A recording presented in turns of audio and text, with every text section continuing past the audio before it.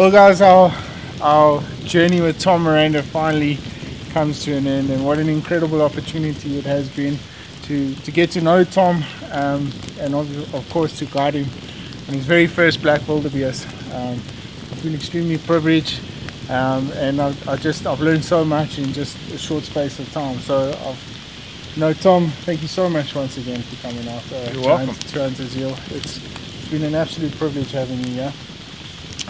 But I'm sure everybody back home and everybody watching this would love to know how things panned out and how have you enjoyed your stay here.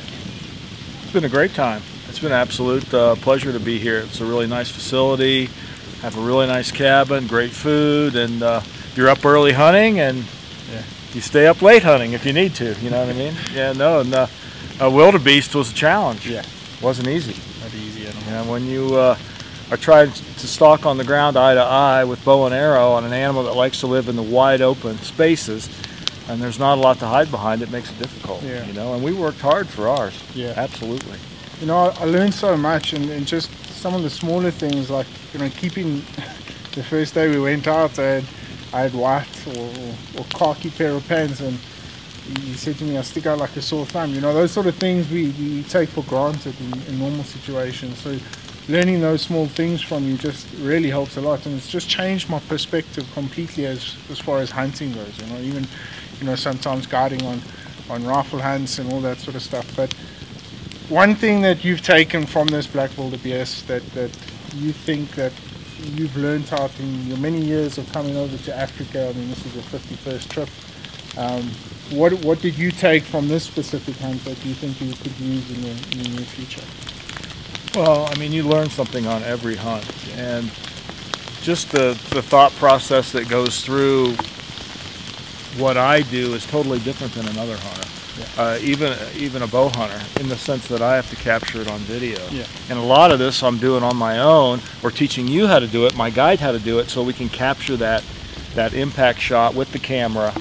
And so there's a lot of scenarios that have to play through your mind. It's not just getting up close to the wildebeest. It's finding that exact right place that the camera and the guide and the hunter can all be in one spot with the wildebeest to make the shot. And every hunt that I've been on all over the world has that same type of feel, that same outline, yet each one is a little bit different. And I mean, here we battled a lot of wind. There's a lot of windy conditions, and wind and arrows doesn't always make for a good hunt, what I mean? So you've got to deal with that, and also just the fact that it's so sunny during the day. It's just so bright. There's just not a lot of places you can hide. I mean, even if you get in a bush out in the open flats, you're somehow still in the sun some way. And it just really made it tough hiding on these things. And we were really blessed to have country that had good relief where we could stay hidden right up to the very end before we could get the shot, And it's going to be a long shot on these because they don't like to get close to brush. Yeah. So, like you said, I mean, it's great country. How does Hunters Hill, how does the Eastern Cape compare to anywhere else you've hunted? Well, it's unique. I mean, you guys have unique circumstances, unique territory, unique terrain, and every place is a little bit different. I mean, comparing this to like the Northern Territory, the Northern Province, where my Shalanta camp is at. I mean, it's just we do spot and stalk hunting, but we do way more tree stand hunting. We do way more pit blind hunting over small water holes. Those types of things are a lot different, than what you guys have here. Here it's pretty much, you have a few blinds and a few setups, and we tried to hide in the trees a few times. That didn't work out for us, but it's a little bit more, I'm not going to say refined, but it's a little bit more refined there because we've been doing it for almost 20 years. So it's every year that you do bow hunting, you learn one little extra thing here and one little extra thing there until you keep modifying your plan until your camp is exactly what you need. And I think you learned a lot on this trip too about what Hunters Hill needs to adapt itself into being more of a premier bow hunting destination. Yeah, no, and that's one of the things we're truly grateful for, because it's years of experience coming out, understanding our sort of animals that we'll take these lessons going forward. But interesting thing, I don't want to get into the hunt too much because I know you would love to tell that story, but one of the reasons and one of the tactics that we developed, especially on the black wildebeest, was the ambush tactic. And I saw just from the past days that we were trying to hunt these animals how effective it is. And what was the thought process behind that? Well, the first rule of thumb in any bow hunter stock is that the animal has 4 legs and you only have 2, so you're better off having the animal walk into you. And that's especially true with the camera because it's hard. You have so much to set up. It's one thing to be a bow hunter and get into position and just knock an arrow and just be ready. Yeah. It's another thing to set up the tripod, set up the camera, make sure that it's the right focus settings, make sure everything's right, and then get your bow ready and all that. So, what I like to do is I like to see animals moving, try to determine where I think they're going to go. Hopefully there's a pinch point ahead. There's some place, a feature that I think they may walk by, this or that, and then I can move ahead quickly around, get into position, and then hopefully they'll walk by me within range. And I mean, that was a tactic that we used on this hunt. I mean, we saw lots of black wildebeest, but it's hard to hunt a herd. Yeah. Especially with bow and arrow, so you need to find 2 or 3 or 5 that are walking on their own by themselves. Bulls walking on their own gives you a much better chance than cows, calves, bulls, herds, and that was the situation we had. From a distance, because of the relief, the mountainous style terrain, we were able to spot several animals moving on their own, and there was a pinch point, and we thought, let's get to the pinch point. If we can get to the pinch point, maybe we'll have success, and we did. Well, tell us about it. Without giving too many spoilers away, but because I would really love the guys to watch your episode when it comes out. But just tell us about it, your experience, how you felt. I mean, we had some good laughs, and it's been an incredible time. Well, I think anytime you're bow hunting and you're on the ground or in the tree stand or in the hide, when the animal comes in, time compresses. It just gets tighter and tighter and tighter. And I think when you see an animal coming, it's easy. And with these wildebeest, it was the same thing. When you see them walking, you see them coming, there's always going to be a little knot in your stomach, a little butterfly. It's like, I think, wow, this might happen. This is going to happen. These animals are coming closer and closer and closer. And then it gets down to crunch time when you need to get your bow drawn back that they don't see you move. If you're watching them, they likely can see you easier than you can see them because they know every little nuance of their bedroom, of their area where they live, and you're going to be hiding somewhere. It's like somebody hiding behind the door in your bedroom or hiding under your bed. That's what we're trying to do to get these wildebeest.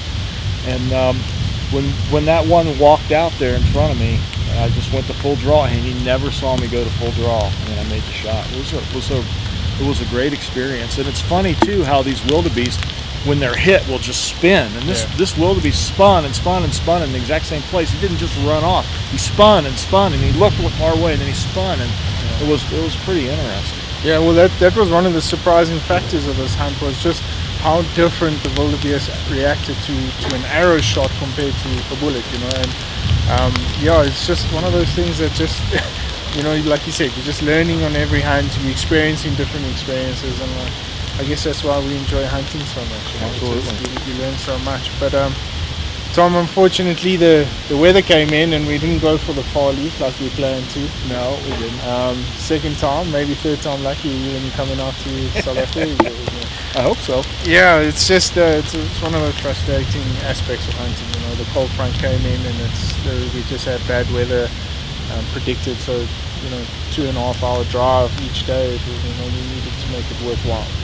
Yeah, well, in turn, it's a good rule of thumb for any bow hunter that's traveling abroad, traveling away from home to hunt. Stay on your feet with watching the weather. Stay on your feet with the realistic approach of what you're trying to do. I mean, the reality it was one of the hardest hunts in Africa to do, and the conditions need to be perfect. And when they're not perfect, why waste your time? Let's get something else done. Let's get another animal down. Let's do something different. And of course, me, as this is my job, I need to make shows, and people don't want to watch me not get one.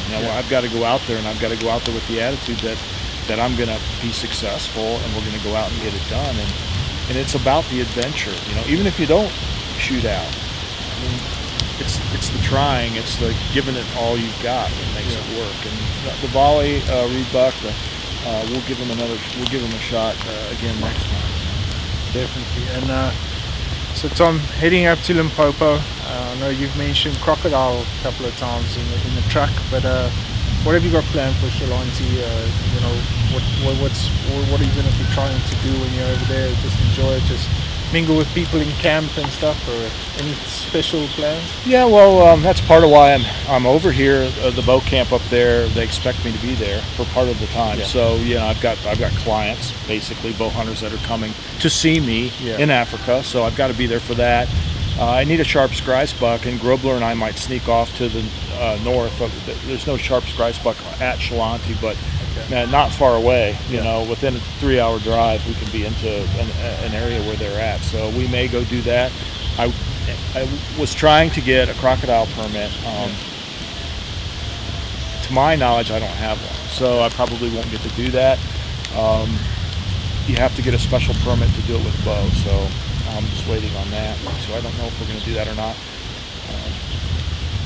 I mean, there's so much other things to do and other things to shoot there. I mean, I've shot everything on the place, so it would be a second one or a third one. But I wouldn't mind doing some diker hunting. You know, my diker, I have 9 of the tiny 10, and I need the sharps for the 10. But my diker, my footage is not as good as it could be. It was obscured by bushes and things when I shot, so maybe I'll do another one of those. Well, Tom, the cold weather's getting in here fast, and we've got a nice pig on the spit, so I don't want to keep you too long. However, guys, I've asked Tom to sign a few of PH Journal's merchandise that we'll be giving away. All you've got to do is, of course, head along to YouTube, subscribe to YouTube and the Instagram and Facebook pages, like, share and comment, tag a couple of buddies in. All the rules and terms and conditions will be on there. Tom will be signing my PH Journals cap, and then of course we'll be handing over to Hunters Hill Safaris Tom's beautiful black wildebeest that he shot with us, signed as well. While Tom's doing that, I just want to say a very big thank you to everybody that's followed us on this journey, and the guys that have been commenting on all the Facebook and Instagram pages. Big shout out to Trees and Camo, big shout out to Splitting Image, Taxidermy, and of course Max's Tires. Lost one more time. Alright. I don't know, where do you think I should sign it, huh? In black. Right here? Yeah. Yeah.